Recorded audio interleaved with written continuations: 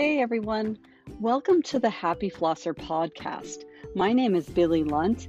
I am your host, and I am here to talk to you about all things dental hygiene to support you on your journey through the dental hygiene program.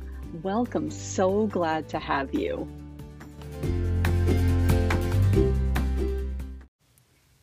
Dental terminology is the language of dentistry. And I would love to be able to tell you that it is like French, which is known as the language of love, or something amazing and exciting like that, but I can't. What is truly remarkable is that it is a unique and historically rich combination of words that makes sense to all people who are associated with the field of dentistry. And like all other fields, we have to learn to speak the language fully in order to be effective at communicating in our profession. Dental terminology will become part of your everyday speech, and words that you never thought you would say will be rolling off your tongue in no time at all.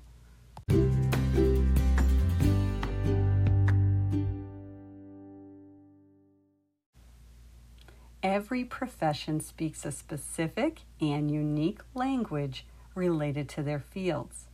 Dental terminology involves the study of words and terms that are specifically related to the dental sciences. Now, generally speaking, pronunciation rules are pretty standard, but you want to keep in mind that vocal accents are not.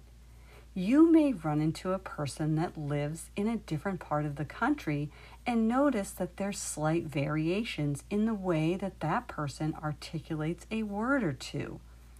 This can be attributed to the place that they live, as well as the school where they learn the words. In dental terminology, you want to keep in mind that most terms are formed by a combination of smaller words where there's a prefix, a root word, or a suffix all added together in a word chain to give the word proper meaning.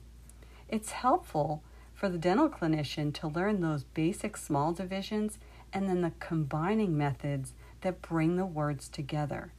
This will go a long way at helping you develop an understanding of dental terms. Sometimes you can even figure out a meaning of a word by breaking it down into smaller parts, even if it's a word that you are unfamiliar with. Most longer and larger terms will show a prefix that indicates quantity, location, condition, or size, a root word, which is considered the basic meaning, and then a suffix is usually found at the end of the word chain indicating amount, condition, procedure, or state of being. Now let me just give you an example of this. The word periodontitis, the prefix is perio, meaning around or about, dont, meaning tooth, and itis, meaning inflammation of.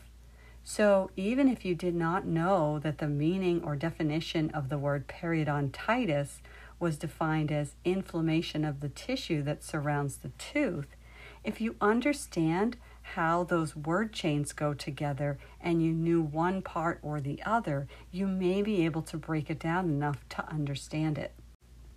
There are some general rules that need to be followed when you're creating a word chain that involves a prefix, a root, and a suffix, or any combination thereof.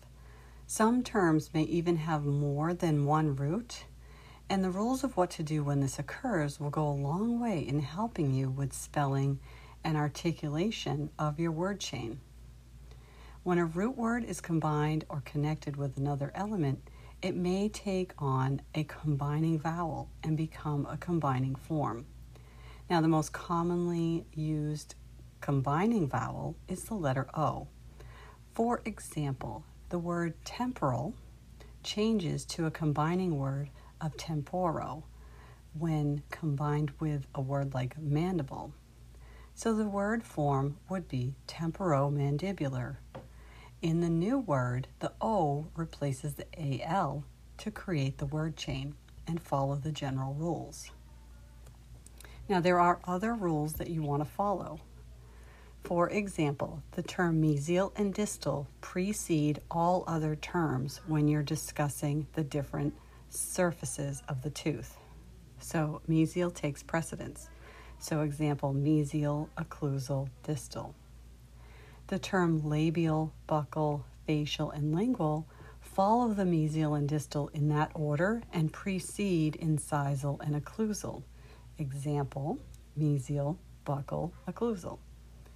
The term incisal, which is used for anterior teeth, and occlusal for posterior teeth, occur last in any combination except when they connect two surfaces that are not connected. So, example, mesial, occlusal, distal. In two-term combination words, the final letter AL is dropped from the first term and it's replaced with the O vowel. Example, mesiolingual. In a three-term combination word chain, the final letter AL is dropped from each of the root words and replaced with the letter O. An example of this would be mesiolabio-incisal. Notice they are all still following the rule for order, with mesial coming first and the incisal last in the combination chain. If when you are dropping an AL, there is a result of a double O, a hyphen is added to the words in the connection chain. So an example, distolingual occlusal, the distolinguo has an O at the end, you would have a hyphen, and then you would say occlusal. So in your documentation, you would have a hyphen. That hyphen would be placed between the O in linguo and the O in occlusal. There are also general rules and guidelines to make plural forms of dental words.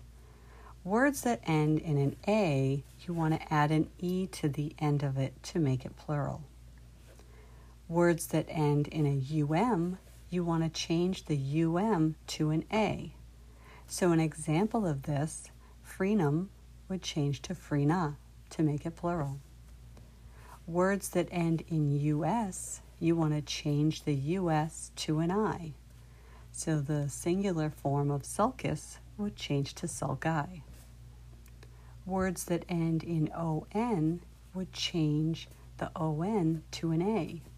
So the single form of ganglion would change to ganglia. Words that end in MA, you want to add a TA to the end to make it plural. So dentinoma would change to dentinomata. Words that end in IS, you want to change to ES. So cementosis would change to cementoses. Words that end in X, you would drop the X and add CES. So you would go from matrix being the single to matrices being the plural form. Words that end in an EX or an IX, you want to drop the EX or IX and add an ICES. So apex would be the single form and apices would be the plural. Words that end in NX, you want to change the X to a G and add ES. So larynx would be the single and larynges would be the plural. Words that end in TIS, you would drop the S and add DES. Words that end in Y, you want to drop the Y and add IES. And if you're unsure of a rule for spelling a dental term, you can always look it up in a book.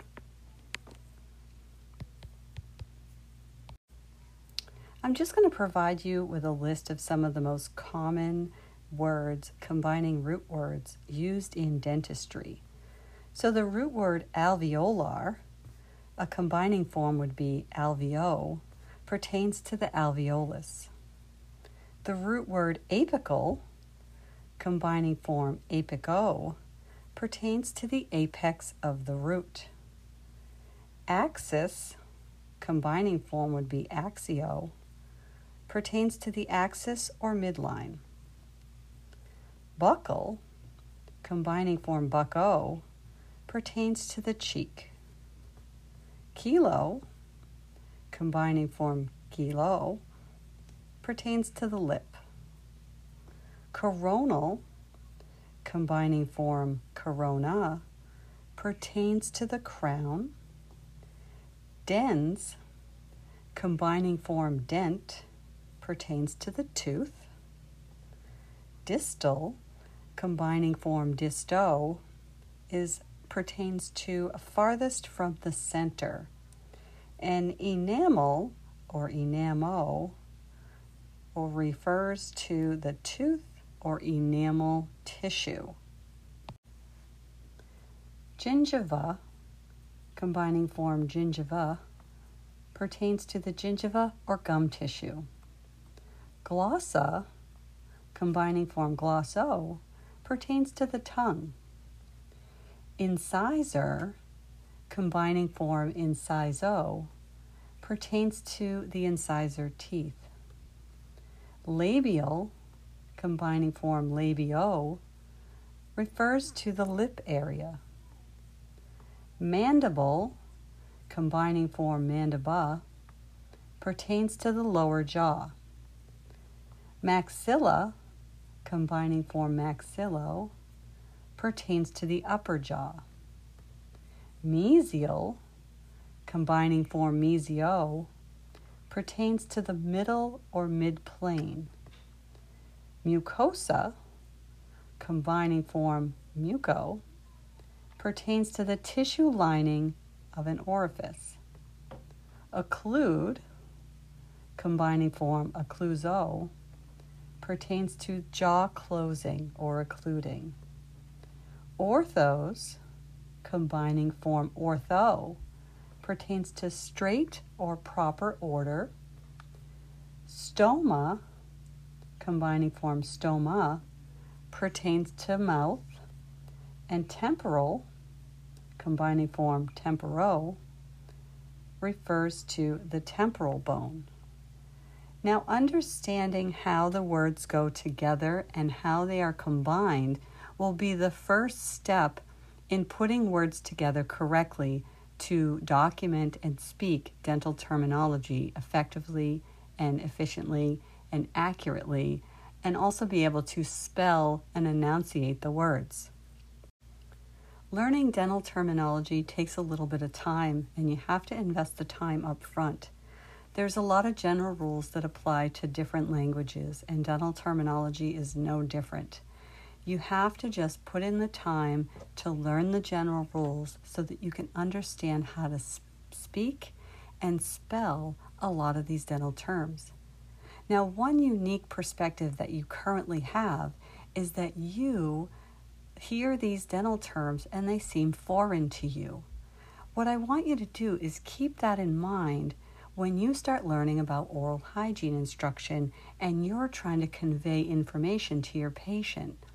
One of the biggest challenges that you have as you embark on the dental field is that you have to learn all of this new dental terminology, and then once you are working with a patient in the clinical setting, we ask that you forget all that you learned about dental terminology because you can't speak that language to your patients. So this is a unique opportunity that you currently have where right now all of this is foreign to you. And I want you to keep that in mind when you're talking to your patients. You certainly do not want to create a barrier between you and your patient when you're trying to help them improve their oral health if you start speaking in a language that they do not understand. So it's quite challenging to learn dental terminology and then only speak it to fellow dental people and not speak it to your patients. So there's this really strange and interesting communication that takes place in the operatory. So right now you have the bird's eye view of what it's like to be the patient. And as you start to learn these dental terms and use these dental terms with one another, and then you are sitting with a patient in the clinical setting, you're going to be challenged to not use those words. So anyway, in the meantime, I invite you to speak with one another with your classmates to help really get a good understanding on how to speak this language. Best of luck to all of you. Are you looking for study sheets? I've created study sheets that cover the content of this episode. If you're interested or that's something that's going to help you on your learning journey, you can click the link listed right in the description of these show notes. Happy studying! I really appreciate you listening to this podcast. Join me next time as we talk about the basics of instrument design. It will make so much sense if you understand the design characteristics, and it'll make it easier for you to select the correct instrument for the specific task in the clinical setting. These design features relate directly to the clinical application and theory to practice concepts.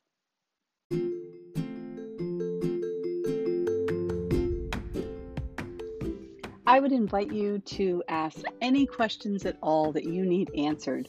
Sometimes questions come up when you're listening to this podcast. If you have a question, most likely someone else has the very same question. I'd be happy to answer it and would probably share it in a future podcast.